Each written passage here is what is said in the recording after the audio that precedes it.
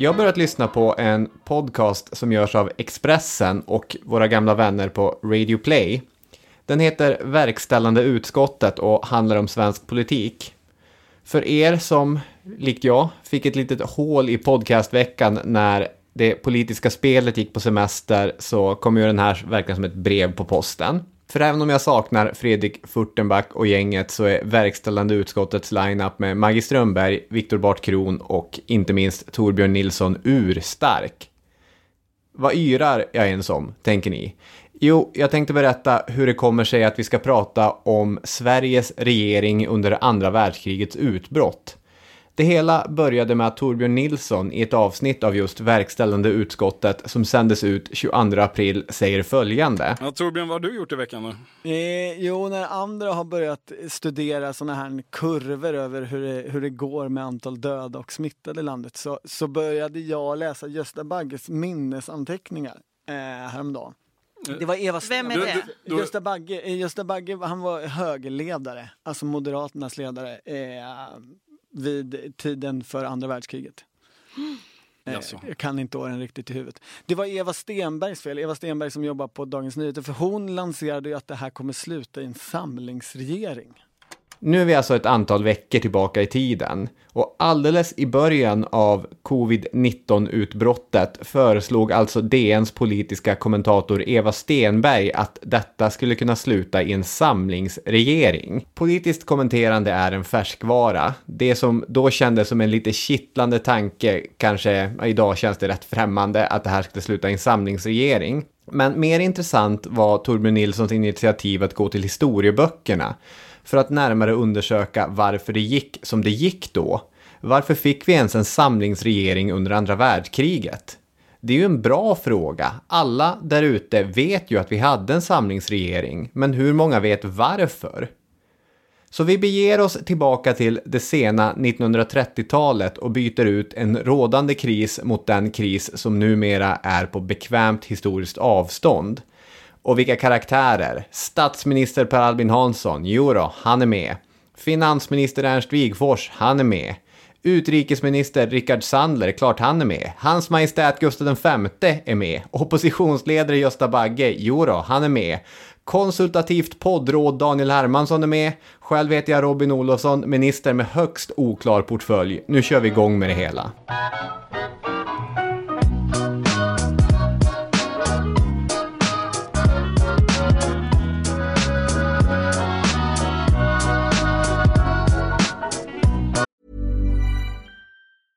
I'm Sandra, and I'm just the professional your small business was looking for. But you didn't hire me because you didn't use LinkedIn Jobs. LinkedIn has professionals you can't find anywhere else, including those who aren't actively looking for a new job, but might be open to the perfect role, like me.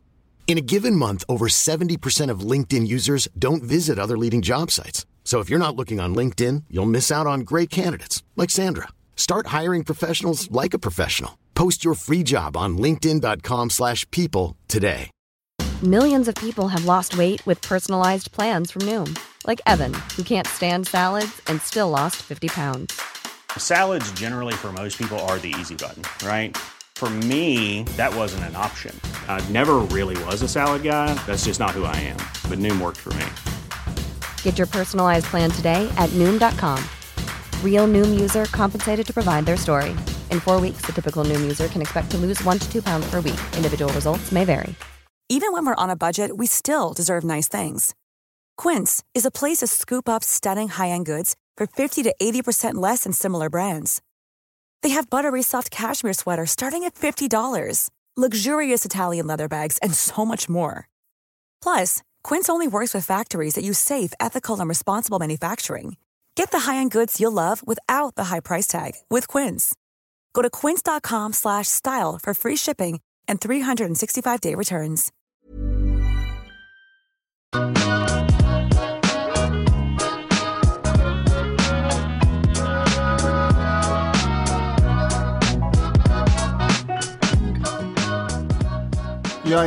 Jajamän, välkomna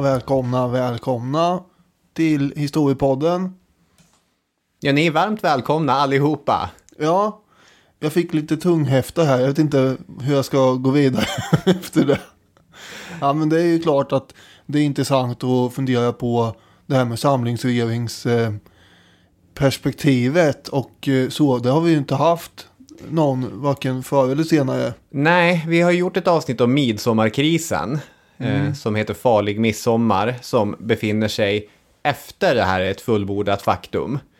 Men det kändes som en kittlande period att gå tillbaka till en annan kris och kolla på hur regeringen hanterade den. Ja, andra världskriget känns ju som att det är på väldigt bekvämt avstånd just nu, som sagt. Ja. Så att det föredrar man ju att fördjupa sig i. I vilken ände ska vi börja med det här? Ska vi prata lite grann om 30-talet och socialdemokrater och bondeförbundare och så? Det låter väl rimligt.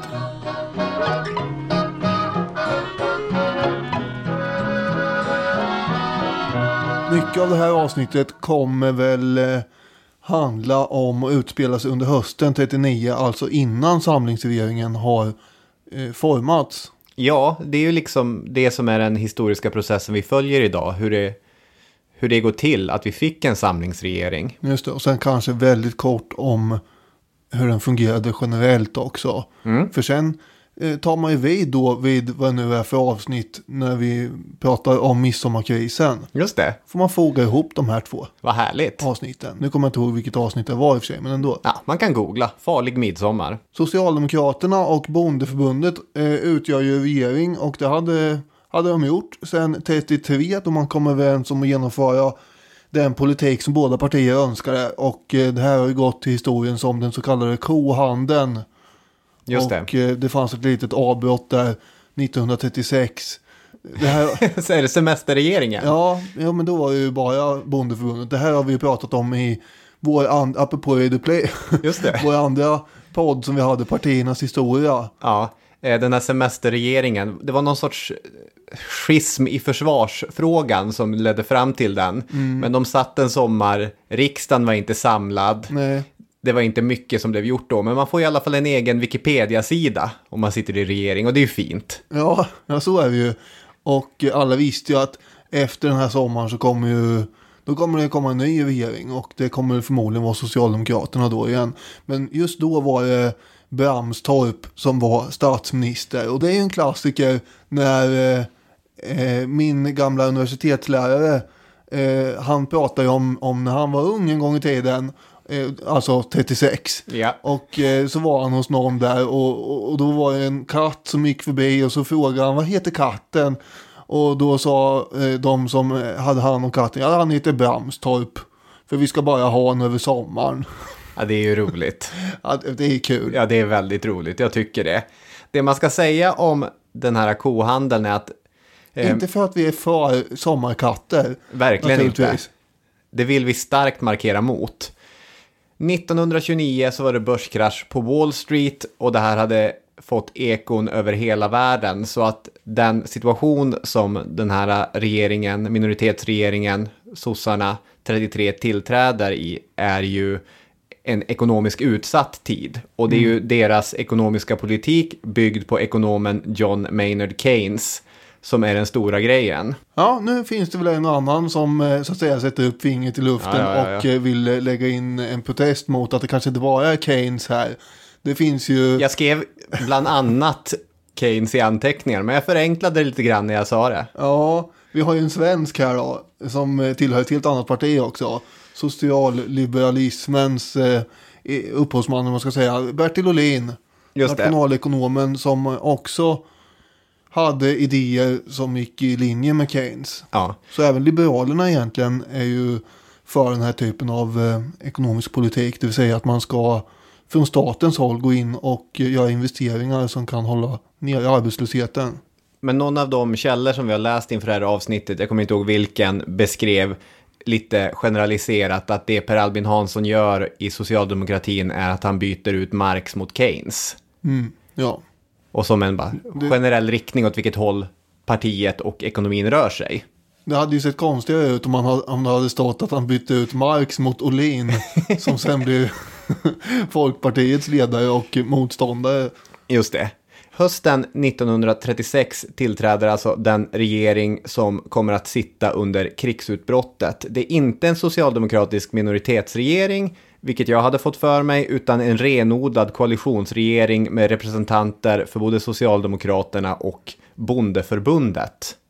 Ska vi lista några av de här lirarna som sitter i regering eller som rör sig i oppositionen? Det är väl en bra idé. Vi kan ju börja med just Per Albin Hansson som har ett ganska svagt utrikespolitiskt intresse.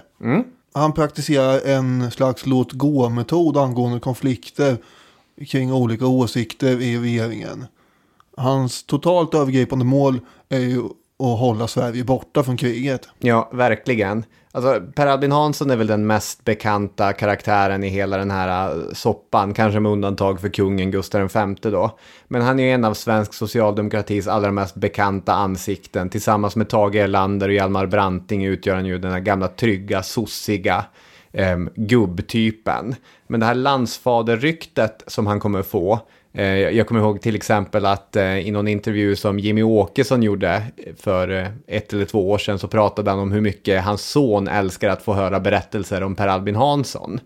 Det ryktet hade inte Per Albin Hansson före andra världskriget, utan det är någonting som kommer växa fram i och med situationen i landet under kriget. Han var ju en väldigt ideolog så att säga innan han hamnade på statsministerposten. Och som ung var han en ivrig marxist.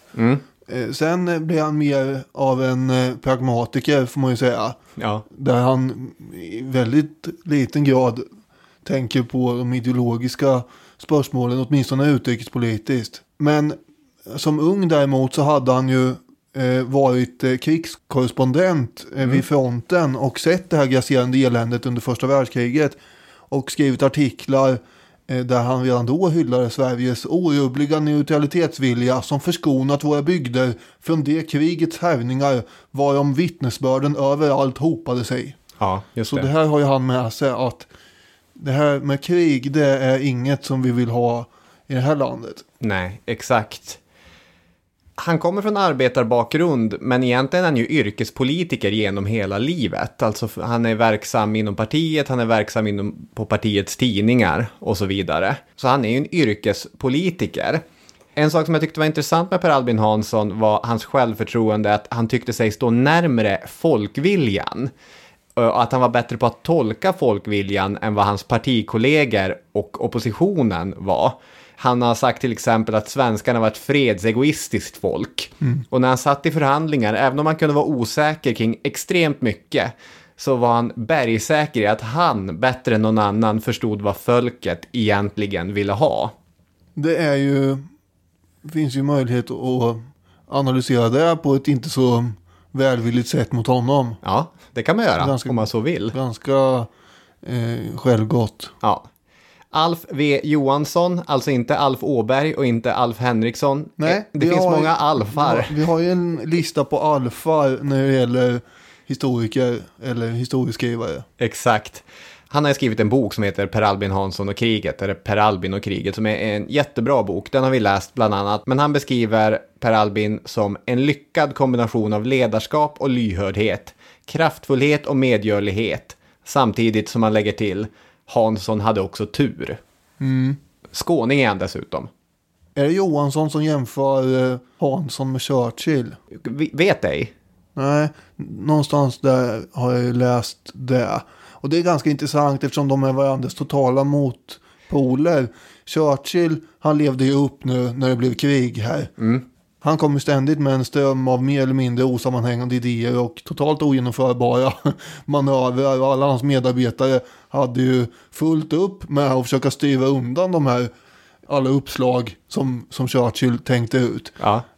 Och så har vi då Hansson som istället är en total fredstidspolitiker som mest föredrar att sitta väldigt lugnt i båten och vänta och se och sådär. Och det gäller att inte ha bråttom som politiker. Verkligen. Ernst Wigforss kommer från en lite annan bakgrund. Inte för att det alltid var så ekonomiskt fett hemma hos målarmästaren pappa Frans Wigforss. Men han kommer från en mer naturligt intellektuell miljö där det fanns både författare och journalister i släkten. Wigforss var akademiker med doktorshatt från Lund inom nordiska språk. Och i partiet är kanske hans arv idag det som den stora ideologen Olof Palme älskade att citera Ernst Wigforss till exempel. Han älskade inte när motståndarna citerade Wigforss. Det är som Torbjörn Fälldin gör i debatten om löntagarfonderna. Jag har här en intervju med Ernst Wigforss där han säger att förslaget syftar ju i övrigt till att upphäva enskild företagsamhet i hittillsvarande mening. Är det ni är ute efter? Att komma här och dö upp Wigforss som har varit död i mer än 5 år. Nej, det var fult. Det gillar inte Palme. Men bara strax innan hade han ju själv hållit på och malt på en Wigforss. Sen kom det då Fälldin med just det här. Ja. Att det går bra när det passar dina egna syften. Ja, nu ska vi inte hamna i valet 1982 för det har vi redan gjort ett avsnitt om. Så är det. Wigforss var också mycket stridbar och det skulle gå utmärkt att fylla flera avsnitt med olika fejder som Wigforss ägnade sig åt. En sån fejd kommer vi stöta på idag. Han kom efter sin politikerbana att skriva en memoar i 3 delar som heter Minnen 1, 2 och 3. Och den var mycket uppmärksammad på sin tid och väldigt hyllad. Även på de borgerliga kultursidorna så skrev man att det här är bland det största som memoarlitteraturen i Sverige någonsin har spottat ur sig. Tingsten på Dagens Nyheter håller på att tappa hakan, så imponerad är han. Och jag har suttit och läst i del 3 inför det här avsnittet. Wigforss, ursprungligen hallänning tror jag, men starka Lunda-kontakter, nästan skåning han också skulle jag säga. Det är han och Knut Porsche. Exakt. Rickard Sandler är så den tredje parten som jag vill tillfoga till det här pusslet. Äntligen en rekorderlig icke-skåning. Han kommer från Torsåker utanför Kramfors. Torsåker är känt för 2 saker. Dels att Rickard Sandler är född där. Och dels att ett 70-tal personer under slutet av 1600-talet avrättades där, åtalade för häxeri. Det är alltså scenen för en av svensk historias blodigaste händelser. Kanske den blodigaste som inte är kopplad till krig. Så man har Sandler och lite häxaffärer i Torsåker. Och det är ju mer än vad många andra orter har. Sandler beskrivs av tidigare nämnda politiska kommentatorn Torbjörn Nilsson som ett universalgeni. Han skrev en uppmärksammad bok om Schiffer. Han översatte Karl Marx Das Kapital. Och han blev som 28-åring 1912 riksdagsledamot. Vilket är värt att uppmärksamma eftersom det är första valet i Sverige med ett proportionerligt valsystem. Han var alltså med i sossarna i deras parlamentariska bana redan från början. Under en kort period på 20-talet när Hjalmar Branting hade plockat ner skylten så blev Sandler också statsminister. I den regeringen satt för övrigt Wigforss för första gången som finansminister och Per Albin Hansson klev något oväntat in som försvarsminister. Så de 3 sossarna kommer figurera mycket. Är det några andra som vi ska lyfta? Vi kan väl ändå nämna KG Westman som kommer vara justitieminister, bondeförbundare och odödligt tolkad av Allan Svensson i filmen 4 dagar som skakade Sverige. Det var en egendomlig bilfärd in till stan i morse. Masslakt och krig inte långt borta. Och här var oändliga rader av cykelåkare. Många av dem i baddräkt. Vacker och sorglös ungdom åkte förbi i årets ljusaste tid. Han är ju något av en poet med, som vi kanske kommer in på i sina dagböcker och så vidare. Och som sagt, när man tänker på Westman så får man ju upp Allan Svenssons ansikte i huvudet. Det är bara så. Jag var tvungen att gå in och kolla hur såg han ut egentligen. Ja, exakt. Jag tänker att han ser ut som Allan Svensson. Om jag hittade en magisk lampa och det skulle komma upp en ande. Min första önskning skulle vara att kan du åka tillbaka till 80-talet och ge Olle Häger och Hans Villius 1 miljard Netflix-tv-seriebudget för att göra samlingsregeringen under andra världskriget. Det är liksom vänd på alla stenar. Per Albin Hanssons kvinnoaffärer. Gösta Bagges stormiga relation med Hansson. Allting vill jag ha med. Ja, jag skulle vilja ha, det är en helt annan sak i och för sig kanske nästan, men jag skulle hellre vilja ha en svensk The Crown som går från Gustav den femte fram till nutid i princip. Det tror jag skulle vara väldigt spännande. Ja, jag tycker det är 2 bra tv-serieidéer. Och vi kommer ju ha en tredje önskan kvar också om vi bränner de 2 önskningarna just det, ja. I den magiska lampan på det. Westman satt ju med i regeringen som du sa. Det gjorde Bramstorp också. Sommarkatten kom tillbaka till hösten som, just det, jordbruksminister.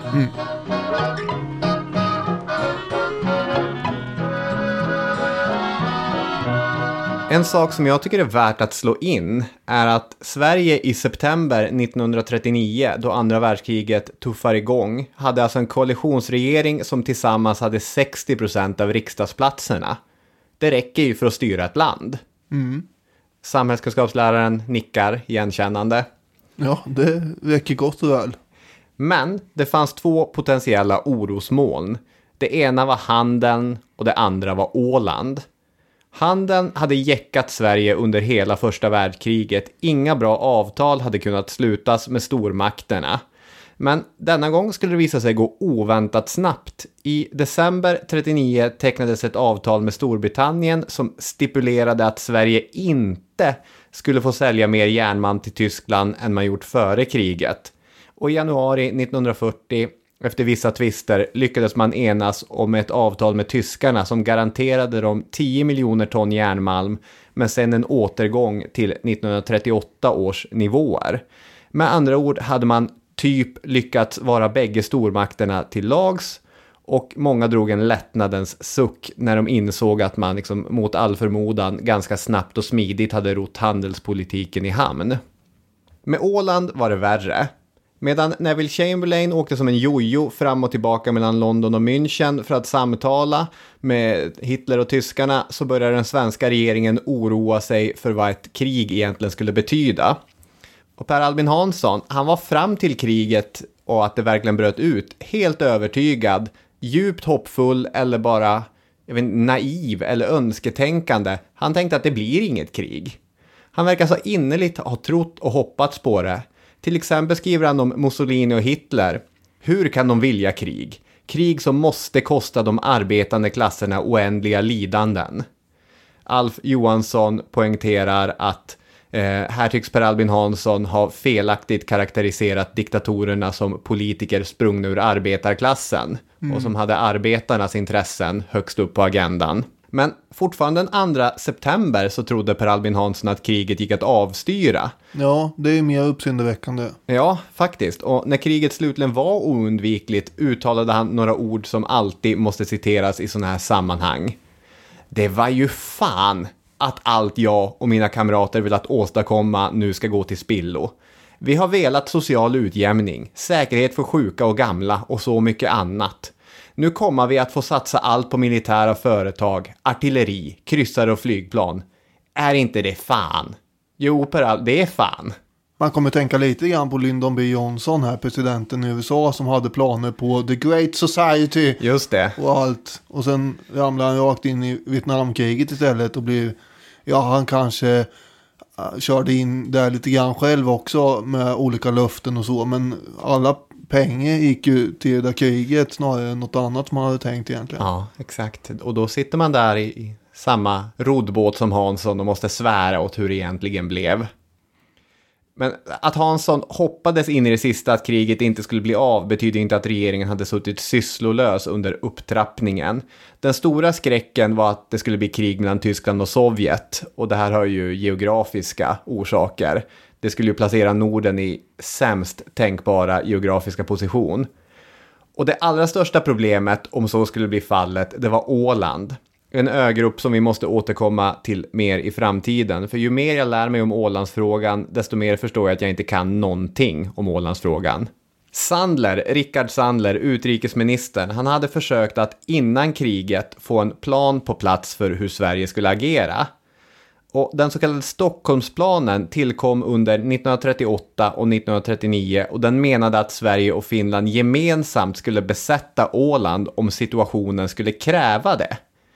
Sovjetunionen kommer vägra skriva på den här planen. Tanken var ursprungligen att Sovjet skulle ställa sig positiva till det här svensk-finska initiativet. Och Sandler var helt övertygad om det. Han hade fått positiva indikationer från Sovjetunionen. Vem tror han hade pratat med? Kan det vara Molotov? Nej, det Alexandra Kollontaj. Ja, just det. Det låter ju mer troligt, ja. Som är ambassadör i Sverige då. Exakt, och som det finns gamla historiepodden avsnitt om. Men hon hade antingen själv suttit med felaktig information eller så hade hon bara lurat Sandler. Och hela den här Stockholmsplanen, det kommer skita sig på ett dramatiskt möte i Genève där Sandler får klart för sig att jag kommer inte få den här krokan på pappret. Och han springer omkring och desperat rycker tag i olika sovjetiska tjänstemän och bara ring, faxa, skriv. Samtidigt som han ringer fram och tillbaka till Per Albin Hansson och säger jag fixar det eller det kommer lösa sig. Per Albin blir irriterad och skriver i efterhand vi borde aldrig ha givit oss in i detta. Men han hade också blivit... Sandler hade ju sagt att jag fixar Sovjets kråka på pappret. Det här är viktigt att ha med sig, dels för att det visar hur svår Ålandsfrågan var, men också för att det redan innan krigsutbrottet hade börjat lite grann erodera förtroendet för den tidigare mycket uppburna utrikesministern. Per Albin Hansson var lite irriterad på att Sandler hade sagt att det här kan jag fixa, och sen hade han inte fixat det. Jag läser från Alf Johansson. Sandler förklarade efter sin hemkomst från Genève att han inte förstod grunden för Sovjetunionens motstånd. Han ville binda regeringen att redan under sommaren inkalla riksdagen för en slutgiltig behandling av propositionen. Han trodde att ryssarna skulle falla undan för ett beslutsamt uppträdande och lät antyda att de som trodde annorlunda inte visste hur man skulle behandla ryssarna. Sandlers agerande skapade märkbar irritation inom regeringen. Wigforss opponerade sig häftigt och till slut fick Per Albin själv med kraft ingripa för att förhindra att Sandler smög in en bindande formulering i ett meddelande om återkallelsen av propositionen. Så att frågan om hur man ska hantera Åland och Finland, den ligger lite grann och flyter. Nyheten om den tysk-sovjetiska anti-angreppspakten slog ner som en bomb i världen sensommaren 39. Aha. Också kallad för Ribbentrop-Molotov-pakten efter Tyskland och Sovjets utrikesministrar. Skapade stor förvirring på både vänster- och högerflyen i svensk politik. Ja, nu är fienden och fienden vänner. Inte bara i svensk politik utan generellt var det nog många som höjde på ögonbrynen i Europa. Per Albin Hansson, han hade befunnit sig i Norge. Han kom hem därifrån samma dag dock. Men övriga ministrar var ju utspridda över landet. Och KG Westman tycker att det här var så uppseendeväckande och jag körde upp mina ögonbryn så högt upp att jag anser att vi borde samla in hela regeringen och kalla in kungen till stan från Soliden och så vidare. Ja, det är inte orimligt tycker man ändå. Nej, för här har vi ju en ny utrikespolitisk situation. Och Per Albin tycker inte att det här gör att någonting är särskilt mer akut än det hade varit innan. Nej. Och det är onödigt att hålla på och oroa folket. Westman tar då fram sin poetiska ådra som sagt och skriver i dagboken. Han visade en lugn okänslighet för det utrikespolitiska barometerfallet. Ja, så är det. När regeringen sen är samlad efter några dagar så börjar man se över vad som kan göras och borde göras ganska snabbt. Man inför då exportförbud på alla viktiga varor till att börja med. Det stora hotet mot Sverige ansågs ju helt rimligen vara försörjningen. Handeln skulle förmodligen strypas här med blockader och så vidare som det hade gjorts under första världskriget och så står man helt ensam. Just det. Redan 1928, alltså 11 år tidigare, hade Per Albin till skillnad från majoriteten i det socialdemokratiska partiet i riksdagen röstat för att man skulle grunda en så kallad rikskommission för ekonomisk beredskap, som det så fint hette. Och det betyder i praktiken att man ska se till att ha reservförråd av olika slag. Det ska ordnas. Visst var det lite pikant att läsa om det här mot bakgrund av debatten som vi har befunnit oss i de senaste månaderna? Skoja inte, det är väldigt intressant. Alltså vi behöver inte gå på djupet med det, men det var en annan krisberedskap då. Det är klart första världskriget låg ju nära i minne också, ska man säga. Ja, men det var ändå inte så omfattande som den sen kommer att bli, för jag har ju en kurs som handlar om kalla kriget. Ja. Och där har jag då haft mina adepter till att titta på diverse dokumentärer. Och då måste jag ju själv titta på dem också givetvis. Och en av dem handlar om just Sverige under kalla kriget förstås då. Skymningsläge eller någonting heter den. Just det. På SVT. Där man har tagit en massa filmklipp ifrån armén och försvaret och lagt ihop ett scenario då vad som skulle kunna hända om det blev krig. 45 minuter lång, väldigt intressant. Och där tar de upp då bland annat totalförsvaret och den civila beredskapen och alla förråd och lager som man hade byggt upp. Och det var väldigt mycket kan jag säga. Mycket fascinerande också och intressant att se vilka enorma lager man egentligen hade. Just det. Men det är ju också borta då och gör ju med att det blir intressant i jämförelse med den situation vi sitter i nu.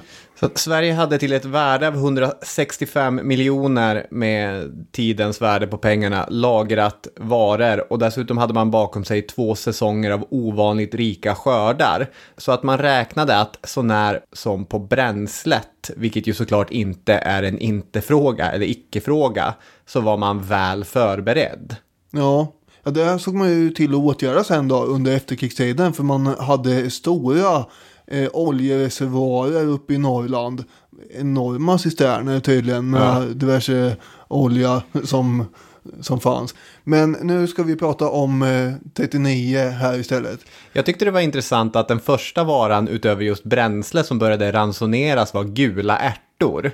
Ja, det är lite oväntat. Dagens reaktion när det börjar bli tal om att det kan bli varubrist är ju tydligen springa och köpa spaghetti. Det var ju slut spaghetti i varje butik i hela Sverige där för några veckor sedan. Då var det gula ärtor. Då såg man framför sig att nu blir det ärtsoppa fram till 45. Socker och potatis, det var Sverige helt självförsörjande på. Ungefär som vi är på papper nu mer då. Just det. Eftersom vi har något vi har så är det skog och internationella pappersmassaföretag. Ja, så är det. Och matfett fanns det också mycket av. Ja, det hade ju delvis bondeförbundet legat bakom i och med att man hade lagt straffskatter på margarin för att gynna den svenska smörindustrin. 20 000 ton kaffe är också intressant att veta att vi hade att tillgå.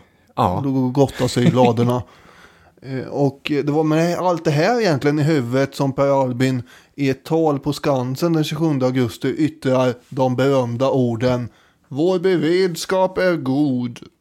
Annat som det inte var så bra ställt med, vilket man förstås har påpekat utifrån det här uttalandet, är ju de militära förberedelserna. Nej, så är det. Allvarlig brist på stridsvagnar, ammunition och pansarbrytande vapen. Både flottan och flygvapnet satt ju med hopplöst omodern utrustning. Man hade ett 70-tal bombflygplan och ett 50-tal jaktplan i luften. Sverige hade sedan 1925 gjort en omfattande militär nedrustning och det kändes av. Och där hade ju också Per Albin varit med och godkänt då. Så det var ju lite jobbigt förstås. Och under kriget sen så ska ju visserligen det här ändras och landet får för sin storlek en ganska imponerande vapenmakt faktiskt. Göran Hägg skriver i Svenskhetens historia: Sveriges militära beredskap var sämre än Per Albin vågat öppet erkänna inför främmande makt. Men det är faktiskt förtal när det senare påstods att han ljög den 27 augusti. Det talet handlade huvudsakligen om folkförsörjningen i händelse av krig. Och där var förberedelserna, som det skulle visa sig, faktiskt ganska goda. Särskilt i jämförelse med första världskrigets vanstyre. Talet ingick också i den psykologiska beredskap som byggdes upp. Per Albin Hanssons tal före och under det tidiga krigsutbrottet är annars väldigt svåra att förhålla sig till. Eftersom han är så ovillig att markera någon position. Han pratar om stormakten och han pratar om neutralitet, men han förtydligar ju aldrig någonting om vad han egentligen menar eller vill. Här gäller det att hålla alla dörrar och möjligheter öppna. Exakt.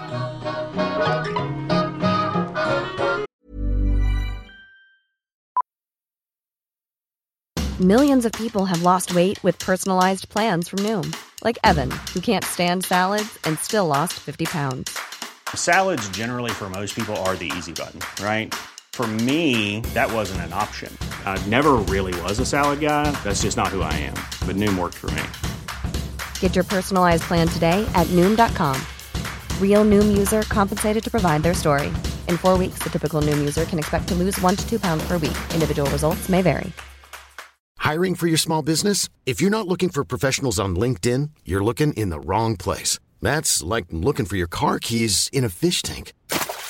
LinkedIn helps you hire professionals you can't find anywhere else, even those who aren't actively searching for a new job but might be open to the perfect role. In a given month, over 70% of LinkedIn users don't even visit other leading job sites. So start looking in the right place. With LinkedIn, you can hire professionals like a professional. Post your free job on linkedin.com/people today. Planning for your next trip? Elevate your travel style with Quince. Quince has all the jet-setting essentials you'll want for your next getaway, like European linen, premium luggage options, buttery soft Italian leather bags, and so much more. And is all priced at 50 to 80% less than similar brands.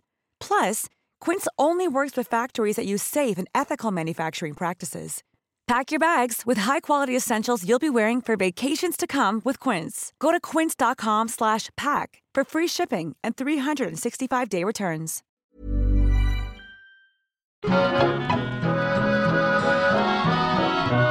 Under september 1939 började det bli tydligare hur det brädspel som just nu var Europa faktiskt såg ut och hur spelarna Tyskland och Sovjet faktiskt ämnade att agera, var de tänkte placera ut sina hotell så att säga. För först kom det sovjetiska krav på Estland och sen följde liknande krav på resten av Baltikum. Det handlade om rätt till sovjetiska baser och liknande. Och att Sovjet nu kraftigt förstärkte sin position i Östersjön innebär att Åland kommer att bli allt mer aktuellt. Men trots det så sker inte så mycket i den svenska regeringen. I början av oktober inleds samtal mellan Sovjet och Finland där Sovjets krav på till exempel en flottbas, lite förändringar i gränsdragning och krav på ett nytt försvarsfördrag läggs fram. Och det är under den här tiden, 1 oktober, som utrikesministern sätter sig ner och skriver en text om hans syn på den nya situationen. Och det Sandler föreställer sig, det är 2 scenarior. Antingen har Sovjet nu fått sina krav mötta och därför är de mindre intresserade av Finland och Åland. När de har Baltikum, när de har tillgång till Östersjön, då är de nöjda. Eller så är situationen den rakt motsatta. Det fanns en konjunktur, som han kallar det, som de skulle kunna tänkas utnyttja. Men Sandler landar ändå i den insikten om att Sverige borde ge Finland uppmuntran om att omedelbart bemanna Åland och i ett senare skede skulle Sverige kunna göra detsamma. Dessutom, tycker han, skulle Sverige och Finland kunna göra tydligt för Sovjet att en attack mot Åland skulle bemötas med ett gemensamt svar från både Sverige och Finland. Nu är du inne på Finlandsfrågan här. Ja. Och det här låter ju lite grann som att vi inte skulle vara neutrala då, om man följer Sandlers idéer. Nej, ett ord som figurerade i det politiska tugget på olika möten och liknande var ju äventyrspolitik. Och de politiker som var mer, vad ska man säga, valhänta eller lite luddigare i neutralitet, kanske mer aktiv neutralitetspolitik, kallades ofta äventyrspolitiker. Sandler var ju en sån. Ja, aktivister är ett begrepp man har stött på här också. Just det är Wigforss pratar ofta om aktivister. Och det där kommer vi ju avhandla väldigt mycket här, förmodar jag. Kriget utbryter ju den 1 september när Tyskland till slut invaderar Polen. Och då hade ju upptrappningen pågått ett tag med tyska krav på Danzig-korridoren och sådär. Just det. Och då höll ju statsministern ett tal till nationen på radio den 1 september och sa: medborgare. Det förfärliga som vi i det sista hoppats att världen skulle förskonas ifrån har inträffat.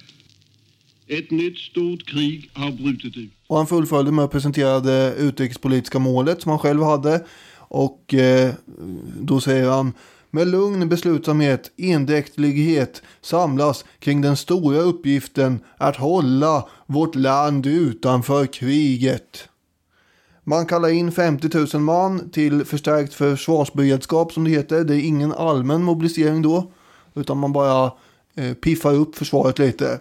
Och det här krigsförloppet under september rullar ju på då. Efter Tysklands infall i Polen så börjar ju snart den här bjässen på andra sidan röra sig också, och man inser vad den här anti-angreppspakten hade för syfte, eftersom Polen kommer att gå under chanslöst och delat mellan Tyskland och Sovjet. Och det är då som Sovjet också, som du var inne på här, börjar sätta tryck på de baltiska staterna och sen även de finska representanterna får höra sovjetiska förslag.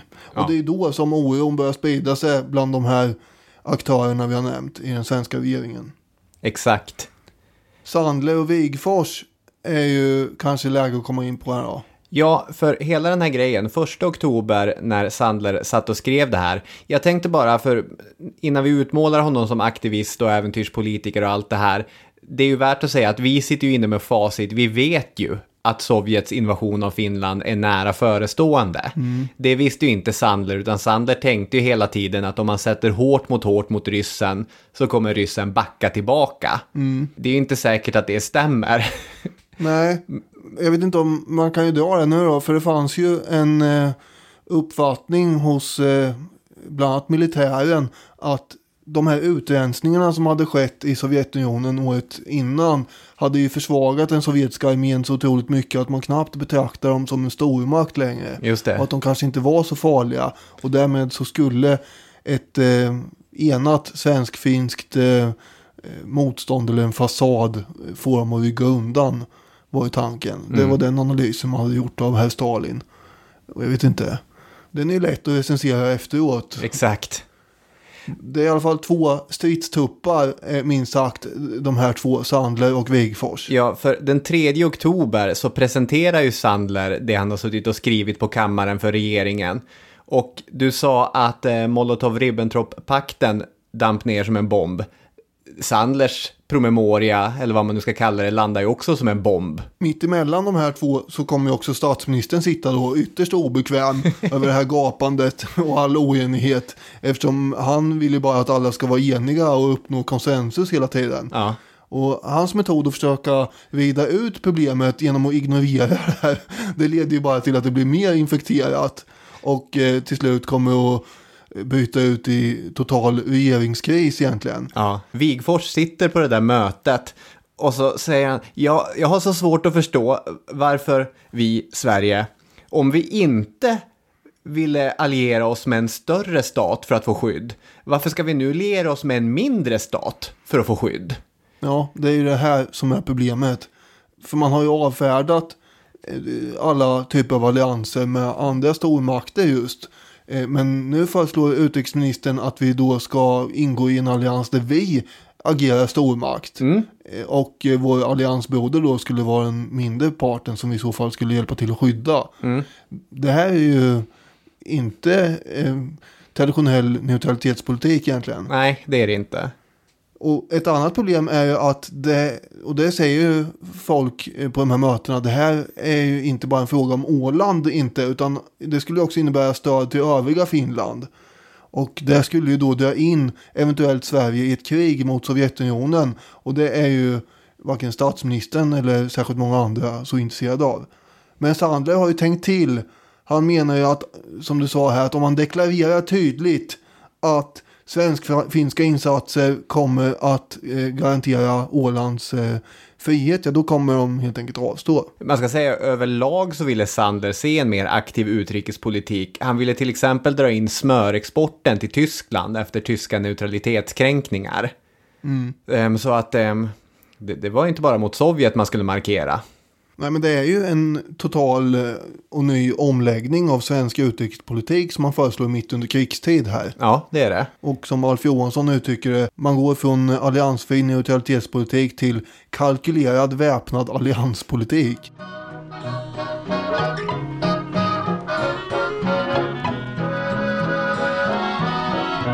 Jag kan lyfta till Johanssons citat. Sanders utspel blev grogrunden till en misstämning och misstro inom regeringen. Det uppstod en känsla av att utrikesministern inte var riktigt pålitlig och att det var nödvändigt att kontrollera att han inte i smyg vidtog åtgärder som kunde leda till förvecklingar. Det var givetvis en i längden ohållbar situation att ha en utrikesminister som misstroddes av en majoritet av regeringen. Men Per Albin tycks ha trott att det skulle bli möjligt att rida ut krisen utan att vare sig Sandler avgick eller att Sverige gav sig in på någon äventyrspolitik. Han tänkte alltså att om vi sitter lugnt i båten ger det här med sig. Det tänkte han tydligen. Och inte helt oväntat så är ju hans meddelande till övriga regeringen att det här beslutet det ska vi skjuta upp till en annan dag. Även om han tyckte själv att hans egna personliga åsikt var ganska klar. Och han hade ju för vana också att använda kroppsspråk när han inte gillade vad han hörde. Så man kan ju tänka sig att han satt och skruva på sig och åma sig och sådär under Sandlers utläggning. Kanske pusta och frusta lite med läpparna med sig. Jaha, ja. Så att han var inte för det här som utrikesministern föreslog. Han hade som vana att när det blev såna här möten där han absolut inte ville ta ställning så avslutade han bara med att sammanfatta mötet. Och sen säga, ja det var väl allt för idag, det här tar vi sen. Nu är det dags för busgrogg. Exakt. Ja, ett resonemang emot Sandlers förslag var ju att om Sverige gav Finland de här garantierna så kanske de skulle bli kaxigare mot ryssarna i förhandlingarna med dem. Och av den orsaken kanske ett krig skulle blossa upp. Just det. Och ett annat orosmoln är ju att om Sverige plötsligt engagerar sig i öster skulle man inte blotta sig för ett angrepp eller hot åtminstone från söder i så fall, alltså Tyskland. Just det. Majoriteten i koalitionsregeringen är ganska skeptisk till de här djärva Sandlerska planerna. Sandler hade också i sin text skrivit, det var ju massa så här klausuler och brasklappar och så. En sån var ju att Finland absolut inte skulle få provocera. Då skulle stödet dras tillbaka, men det är ju ändå tydligt vad han egentligen vill. Det man ska säga är att det ordet som Per Albin återkommer till hela tiden är att han tycker att de här spänningarna i regeringen är artificiella. Ja. Att han tycker att de utgår från en hypotes, från ett teoretiskt tillstånd som inte är praktik. På sätt och vis har han ju rätt. Ja, så är det ju. För det har ju inte hänt än. Men beroende på hur man agerar så kan det ju bli annorlunda. Och med facit i hand så märker man att han har svårt att förstå situationen. För han var ju egentligen redan från början på Wigforss sida. Han ville också vara försiktig och han ville absolut inte göra någonting som skulle äventyra att Sverige drogs in i kriget. Men samtidigt så ville han ju hålla samman allting. Han ville hålla ihop regeringen. Han ville styra skutan i sin egen takt. Så att det finns en sorts intressant analys som bland annat Alf Johansson har om att Per Albin inte förstod att i Wigforss kritik mot Sandler fanns också ett misstroende mot Per Albins politiska omdömesförmåga. Att Ernst Wigforss inte litade på honom. Nej, och det där begrep ju inte Per Albin. Nej, han skriver vid ett tillfälle: vad Vigge angår vet jag inte riktigt vart han vill komma. I grund och botten står vi på samma linje. Och så istället börjar han spekulera om att Wigforss är sur över att det är Per Albin som är statsminister och inte han.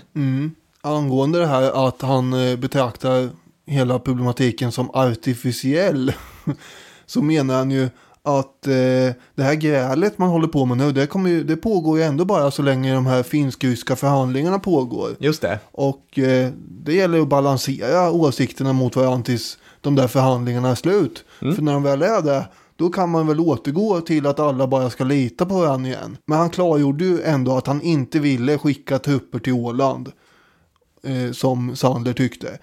Och eftersom han också som sagt är en man av folket så kunde han ju redogöra för hur folket tänkte. Ja. Och opinionen är visserligen lite grann här nu på Finlands sida mer och mer, men något stöd för militära insatser som kunde leda landet in i krig, det fanns inte i folkdjupet som han kallar det. Samtidigt så hade ju där folkdjupet och den svenska pressen visat just sin djupa solidaritet med Finland. Ja, verkligen. Så att jag vet inte, det är ju svårt att... Hans finger upp i luften är väldigt mycket... Det blåser ju åt det håll han själv tycker att det ska blåsa. Nej. Men han kan ju läsa vad folket egentligen vill, inte vad de säger att de vill. Ja, det är en väldig förmåga här. Ja, det får man säga. Det är någon sorts nästan det är ett sjätte sinne hos Per Albin Hansson. Ja, men som du säger, pressen slöt enhälligt upp på Finlands sida. Militären såg det som omöjligt att försvara Sverige om Åland kom i fientliga händer. Och inom borgerliga kretsar fanns såväl starkt stöd för Finland som starkt motstånd mot Sovjet och kommunismen. Ernst Wigforss skriver om det här i tredje delen av hans memoarer då. På den sida där man tog uttrycket om vår ödesgemenskap med Finland på allvar uppfattades Rysslands krav på gränsreglering bara som inledning till en erövring som med all sannolikhet inte skulle göra halt vid svenska eller norska gränsen. Den gamla idén om en obetvinglig rysk drift att komma fram till Atlanten hade fått nytt liv. Den förbands med en mycket kritisk syn på Rysslands militära styrka.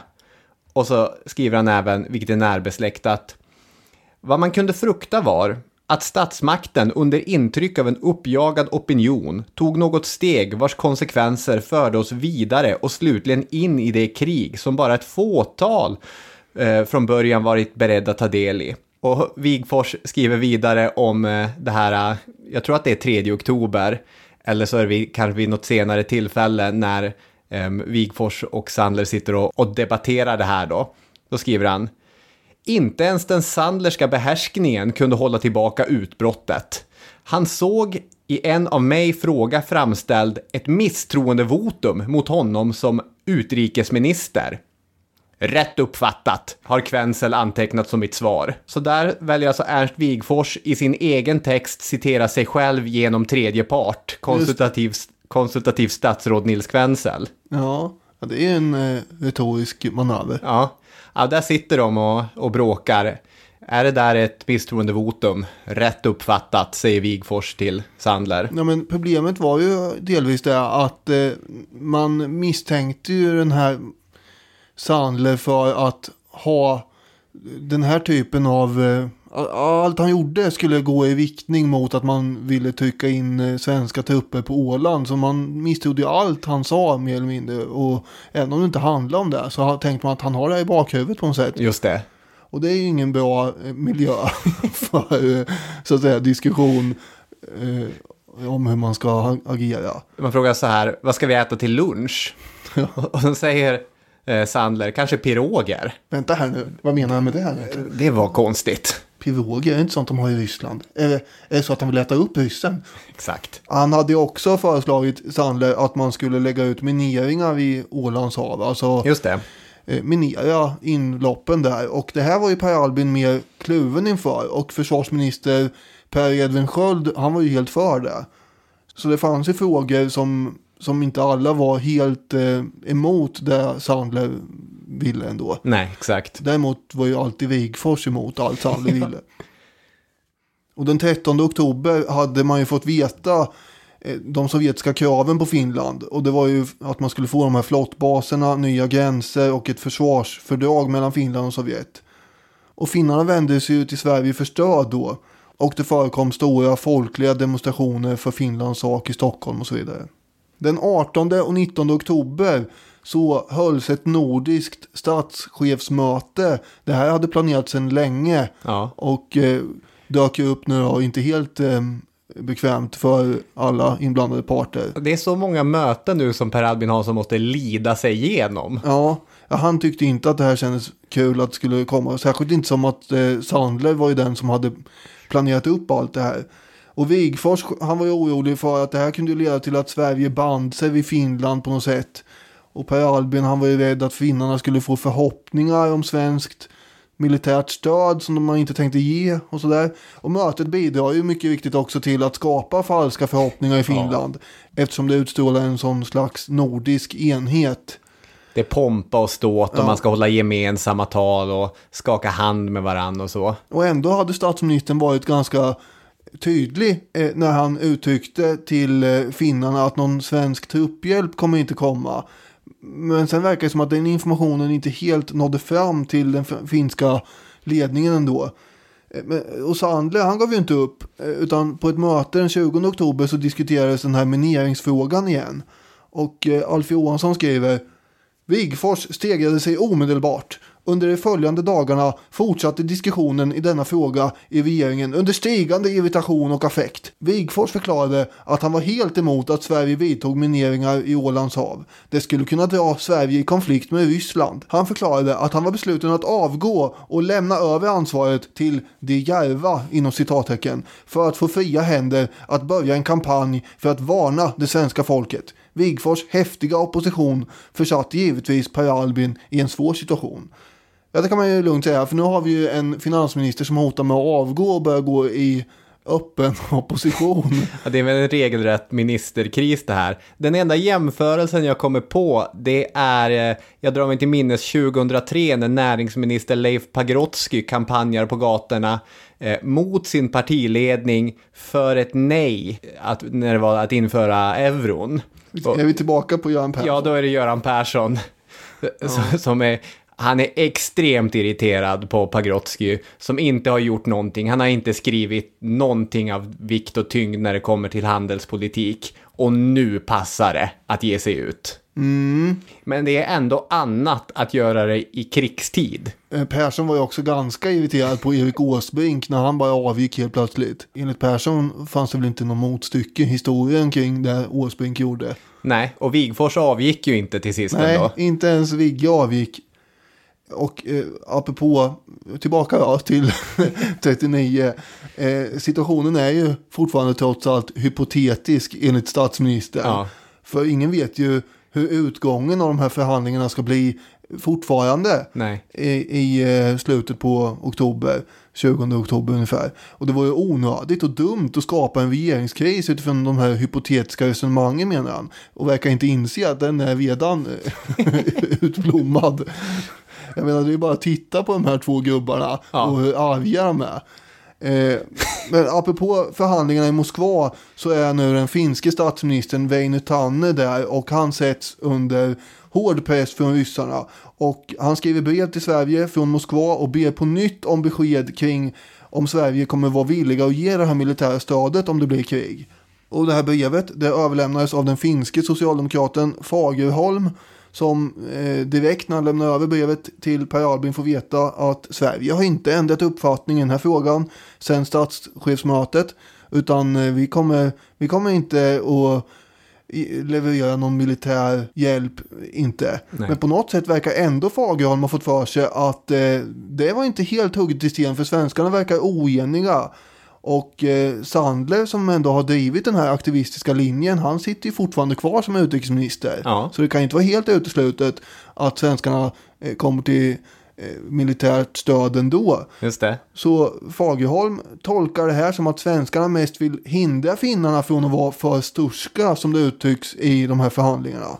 Men om det verkligen kniper så kanske man kan ändå räkna med att svenskarna dyker upp till hjälp. Och det var inte riktigt det budskapet som Per Albin hade velat ge, eller som han gav heller. Nej, alltså kopplingarna mellan Sverige och Finland under de här månaderna är ju som en sån här osäker relation med två stycken parter som håller på att dejta varandra och övertolkar varje liten sak den andra säger. Ja, verkligen. Plus då att man, det finns ju aspekter av det hela som inte passar in i datinggrejen, eftersom det är som att man dejtar två stycken då i så fall, och de tycker olika. Just det. Fast man vill vara ihop med en eller något. Så att det är någon sorts polyamorös dating som pågår här, vilket ytterligare försvårar det hela. Ja, det är ju mycket i det här som är ganska... Det är ju tragiskt, men det blir tragikomiskt också när man tänker på situationen runt bordet med Wigforss och Sandler. Ja, så den situationen är ju komisk. Det är liksom, det står jag för. Sen är ju alltså det som står på spel och det som faktiskt kommer ske i Finland och i Sovjet och Europa. Det finns inget kul med det, men där får man ju hålla lite grann två idéer i huvudet samtidigt.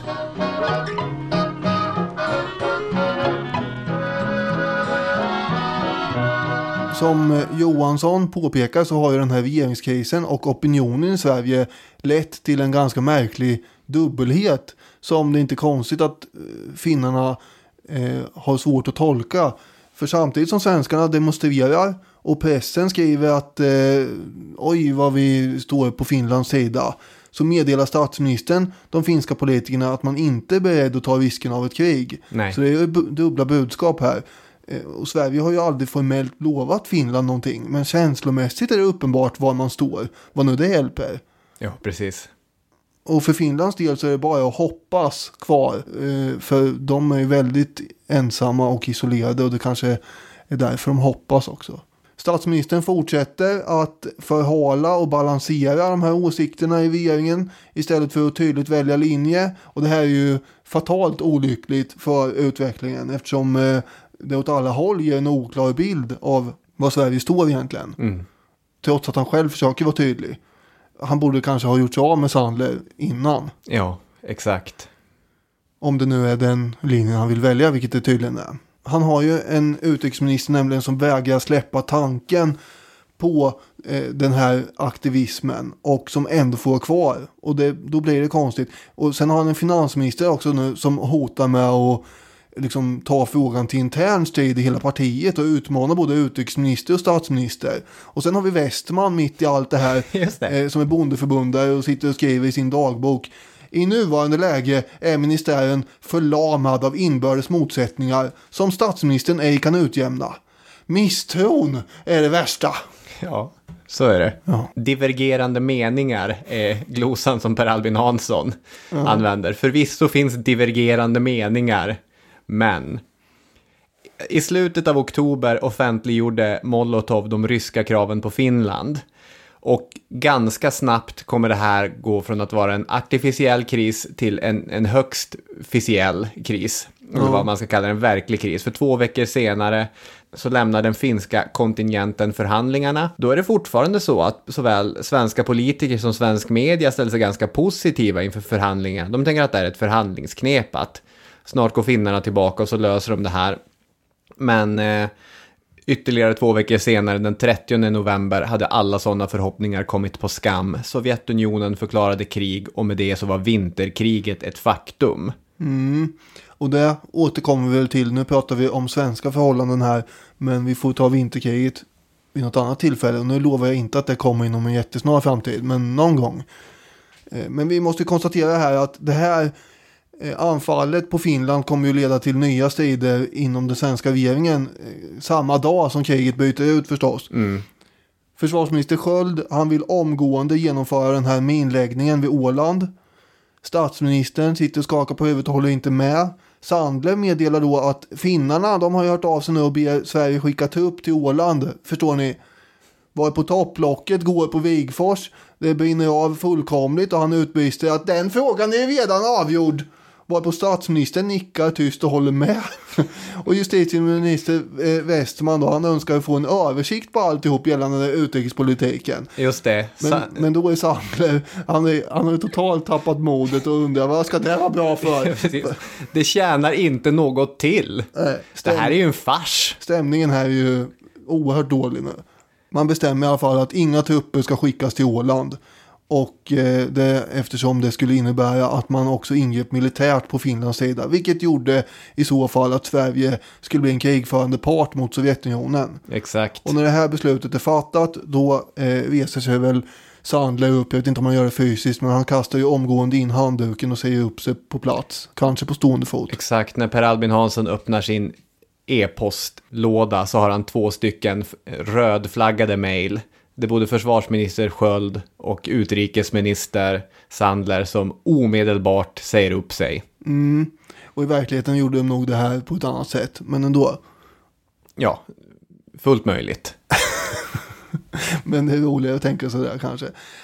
Däremot tänkte ju inte Sandler vara den som meddelade finnarna att det inte blev någon hjälp. Nej, det tycker jag är ganska fint att jag som har kämpat så mycket för det här, om ni nu ska säga nej, jag tänker inte ta det, då får ni säga åt dem. Det kan man ändå förstå. Ja, gud ja. Det kommer ju bli Sandler som avgår, men i och med att Sandler försvinner så slutar ju Vigfors stegra sig så mycket, så då kan Per Albin Hansson jämka fram en sorts kompromiss där, att han låter Sköld minera ett av inloppen till Åland och på det sättet så kan försvarsministern sitta kvar.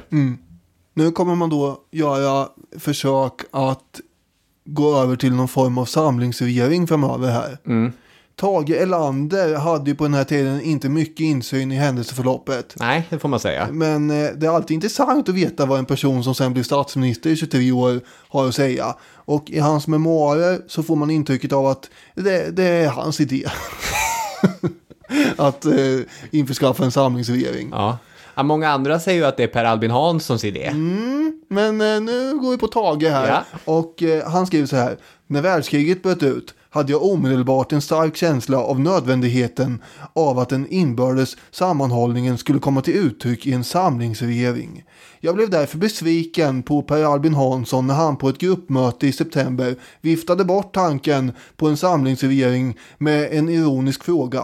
Vilka inom regeringen är det som ni vill ha bort? Slutcitat. Ja, och ful härskarteknik från Per Albin där. Ja, men ett bra svar hade varit Sandler. Då hade man ju sluppit allt det här nämligen. Just det. Och sen var det några andra stackare som offrades också som har glömts bort av historien. Koalitionsregeringen behövde bytas ut och nu börjar man då sonderingen för att bygga en bredare regering inför det som komma ska.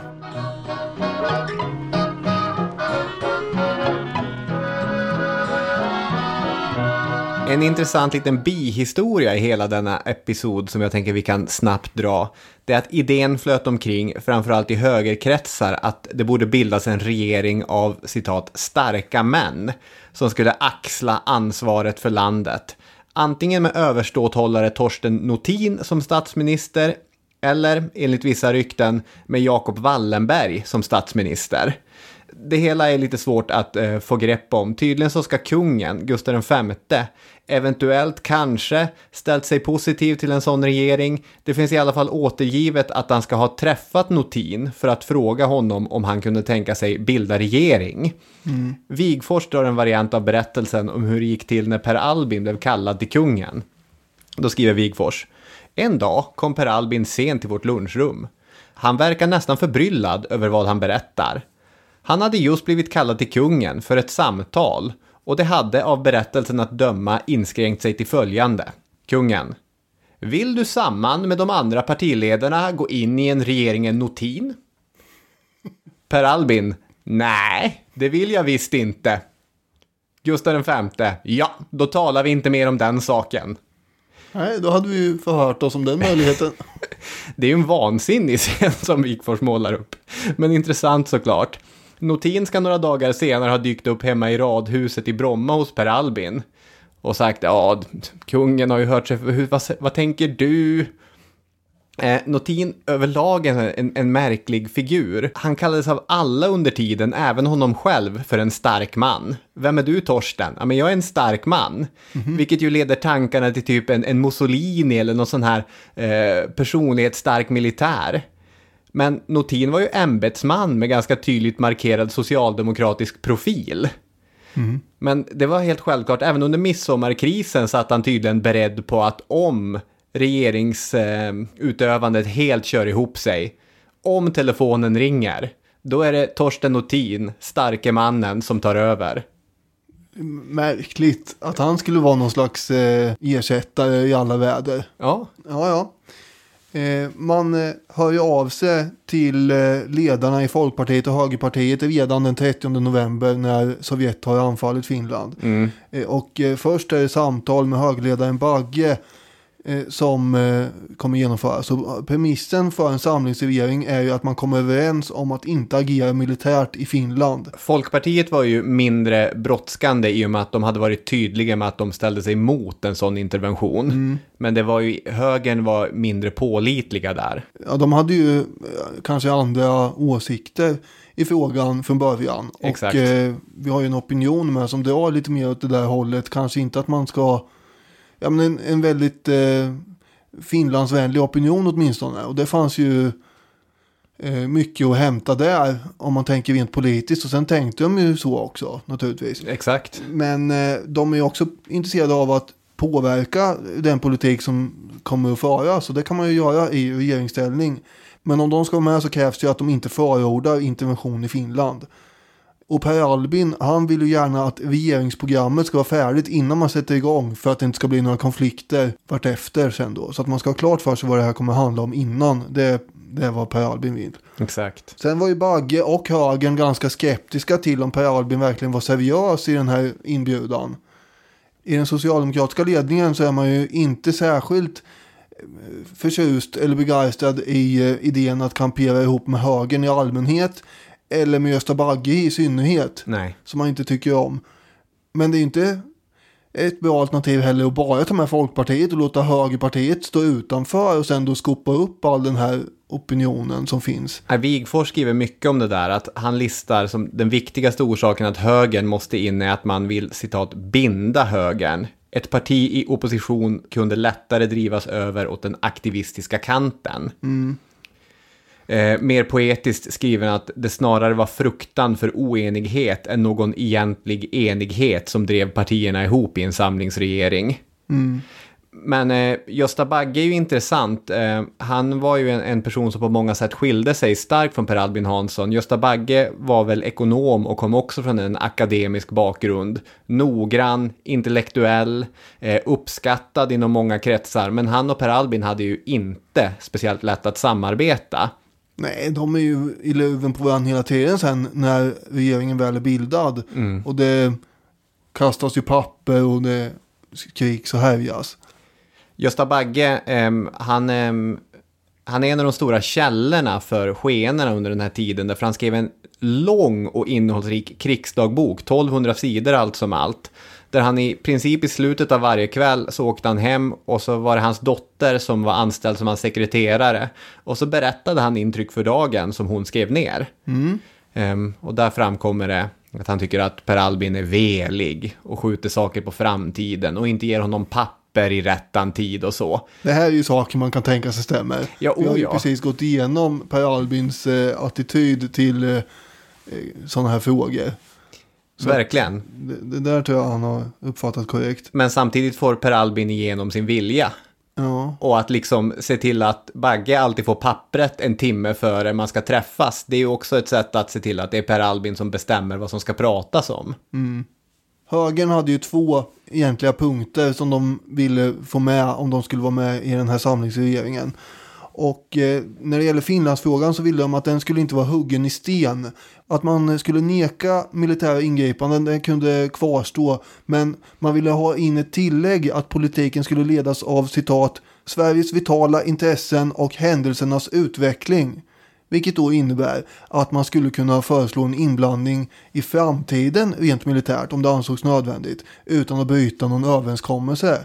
Och det är ju viktigt. För då kan man ju senare under kriget, om det blir aktuellt, säga ja, men vi tycker att vi borde göra det här med Åland. Och då har man inte gått emot tidigare ingångna överenskommelser. Just det. Och det här går Socialdemokraterna med på. Och dessutom så lovar ju statsministern att han ska bli mer positiv till de frivilliga soldaterna och den rörelsen. Och att de till och med ska få utrustas med hjälp av statens förråd och sådär. Vårt broderland kämpar i detta nu, ej blott för sin egen frihet, utan även för Nordens, ja för hela västerlandets sak. Hotet från öster måste hejdas. I Finland står en hedersplats redo för varje vapenför svensk. Det har aldrig kämpats för en rättvisare sak. Troligen så är ju Per Albin här också påverkad då av den stora Finlandsopinionen som tydligen tycks finnas i folkdjupet och som gav högern mer legitimitet i sina krav. Så att det kunde jag ju gå med på då. Men sen för det andra så vill högern också ha en expertregering med de här starka männen då. Och alltså att alla personer som ingår inte ska vara politiker, partipolitiker nödvändigtvis. Men det där var svårt att hitta lämpliga kandidater till, tyckte Per Albin, eftersom han menar på att de allihop som blir föreslagna var ju förklädda högermän. Just det. Så det kravet blev inget av med. Ja, men det slutar ju väl som det alltid gör när sossarna och högern ska diskutera, att det slutar med att högern ringer till Svenska arbetsgivarföreningen och Socialdemokraterna ringer till LO och bägge säger nej, alltså vi har ju redan representanter via ombud med, liksom, varför ska vi sitta i regeringen? Ni är ju så duktiga på att föra vår talan. Är det alltid så verkligen? Nej, kanske inte, men ja, det blev i alla fall inte några sådana deltagare i regeringen. Förutom på en punkt, en ganska viktig punkt, och det är att Rickard Sandler som var utrikesminister kommer inte att ersättas av en partipolitiker utan av en diplomat som heter Christian Günther. Och alltså det är väl kanske lämpligt för att då vet man att här kommer det inte vara någon partipolitisk bakgrund som är med och styr hur utrikesministern tänker. Och även vet andra länder det då. Vilket också kan vara viktigt och relevant. En sak som jag inte visste men som jag tyckte var mycket intressant var att det första som händer är att man ringer Carl Hamilton som då är Sveriges ambassadör i Köpenhamn som säger nej omgående. Han liksom, det känns som man slänger i telefonluren bara. Ja, klonk. Man hinner inte fullfölja frågan. Han bara nej! Sen är den andra personen man ringer då representanten i Oslo, nämligen Christian Günther som ju är välkänd från resten av kriget. Och Günther kommer på rekommendation av just Sandler. Vilket också är intressant. Ja. Han var ju kyligt kalkylerande och han anses vara en skicklig diplomat och se saker och ting ur olika perspektiv hela tiden.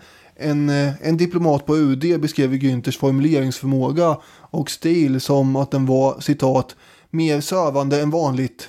Jag förstår helt enkelt inte hur man kan göra ett i och för sig så intressant ämne så knastrande torrt. Just det. Han ägnar sig åt realpolitik här. Allt för regeringens mål och övergripande syfte, det vill säga att undvika krig.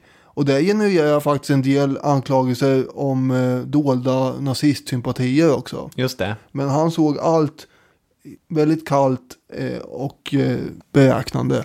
Visst, har jag fel? Men jag tror inte det. Han har väl såna här glasögon som han liksom knipsar fast på näsan. Ja, åtminstone har han väl det i den här 4 dagar som skakade Sverige. Men också på det här kända fotot när han sitter med den där och så har han en cigg i handen också. Ja, just det. Det är taget lite i profil. Mm. John Gilmore är en skotsk historiker. Ja, som har specialiserat sig på Sverige under andra världskriget. Det är ju intressant. Ja, det är intressant. Och han har skrivit så här om Günther. Hans apolitiska position innebär att han aldrig skulle kunna tillfredsställa de politiker och journalister som trodde att Sverige aktivt borde bedriva en utrikespolitik präglad av ädlare ambitioner och moraliska rättesnören i möten med den totalitära aggressionen. Så det var inte ädla ambitioner och moraliska rättesnören som ledde Günther, utan det var hur råddar vi det här landet för att vi inte ska hamna i krig. Nej, exakt. Dessutom var ju Günthers uppfattning om statsministerns utrikespolitiska kapacitet ganska låg. Han menar att statsministern, citat, saknade förmåga att förstå utrikespolitiska problem och att han inte själv förstod denna brist. Så Per Albin, han var totalt inkompetent att förstå utrikespolitik och han var så inkompetent att han inte förstod att han var inkompetent enligt Günther. Men å andra sidan, som Gilmore påpekar, så kunde man säga samma sak om Günther när det gällde partipolitik. Exakt. Han var totalt oförmögen att begripa de partipolitiska intressena som fanns. Ja, där Per Albin faktiskt har en väldigt bra känsla. Nästan bättre känsla än att tolka folkdjupet. Ska man säga någonting generellt om den här samlingsregeringen så är det att man kommer även i fortsättningen försöka få till enighet i alla frågor. Socialdemokraterna är ju flest i regeringen. Visserligen så är de själva inte alltid överens internt då, men de kunde ju teoretiskt sett dominera de andra ministrarna från andra partier. Dock så är man ju mån om här att ansvaret ska delas på partierna. I synnerhet om det gäller impopulära beslut förstås. För att förr eller senare kommer det komma ett val och då är det bra om man har varit eniga om de tråkiga besluten. Just det. Under 20- och 30-talet så hade det varit väldigt mycket tjafs och grälande och totalt lite småaktighet och sånt där. Men nu lägger man ju alla partitvister åt sidan och på is inför framtiden. Man undviker till och med att hålla utrikespolitiska debatter i riksdagen för att inte stormakterna skulle kunna nosa reda på var man borde sätta in åtgärder så att säga för att öka splittringen. Jag tycker det har varit väldigt intressant att läsa om den här perioden i svensk historia. Men det är också, det ligger ju bara någon liten generation tillbaka, så det känns ju fortfarande halvaktuellt, och det är personer som man känner sedan tidigare och som det är intressant att få en mer fördjupad känsla av och liksom kunskap inför. Men det som slog mig är att så här, jag har nog alltid tänkt som att det var självklart att Sverige skulle få en samlingsregering. Men det är ju absolut inte självklart. Nej. Alltså det hänger ju dels på vad en regering gör. Att Sandler och Wigforss driver 2 helt olika ståndpunkter leder ju fram till den här regeringskrisen. Annars hade de suttit kvar. Och då hade högern fått agera annorlunda under kriget. För när väl liksom regeringskrisen är ett faktum, då går ju all, vad ska man säga, agens över till oppositionen. Mm. Och det är ju att de faktiskt väljer att gå in i samlingsregeringen och i någon mån ta ansvar som gör att Sverige kan fortsätta segla på ett ganska lugnt och behärskat sätt. Ja, så är det ju. Vilket jag tyckte var intressant. För trots allt får man säga att även om det inte var, vad hette det, några moraliska principer och snarare och ädla ambitioner som ledde Sverige och de svenska politikerna under krisen och kriget, så tog de ju i någon mån ansvar för att saker och ting skulle fungera hyfsat. Ja, så är det, och man gav ju faktiskt inga löften till Finland. Nej. Hade man gjort det så hade ju saken varit helt annorlunda om man sen hade agerat som man gjorde nu. För då hade det varit ganska fult. Ja, verkligen. Och det går ju att kritisera, och det har ju kritiserats ändå. Liksom beteendet mot de andra nordiska grannländerna. Arbetet för att utan att bryta mot handelsavtal exportera så mycket malm som tyskarna tyckte de hade behov av. Och så vidare och så vidare. Den där debatten kan man ju fastna för evigt i. Men så här blev det i alla fall. Ja, så blev det. Och därmed så kanske vi ska tacka för att ni har lyssnat. Tack så hemskt mycket. Tack själv, Robin. Och vi hörs om en vecka. Det gör vi. Hej då med er. Hej, hej.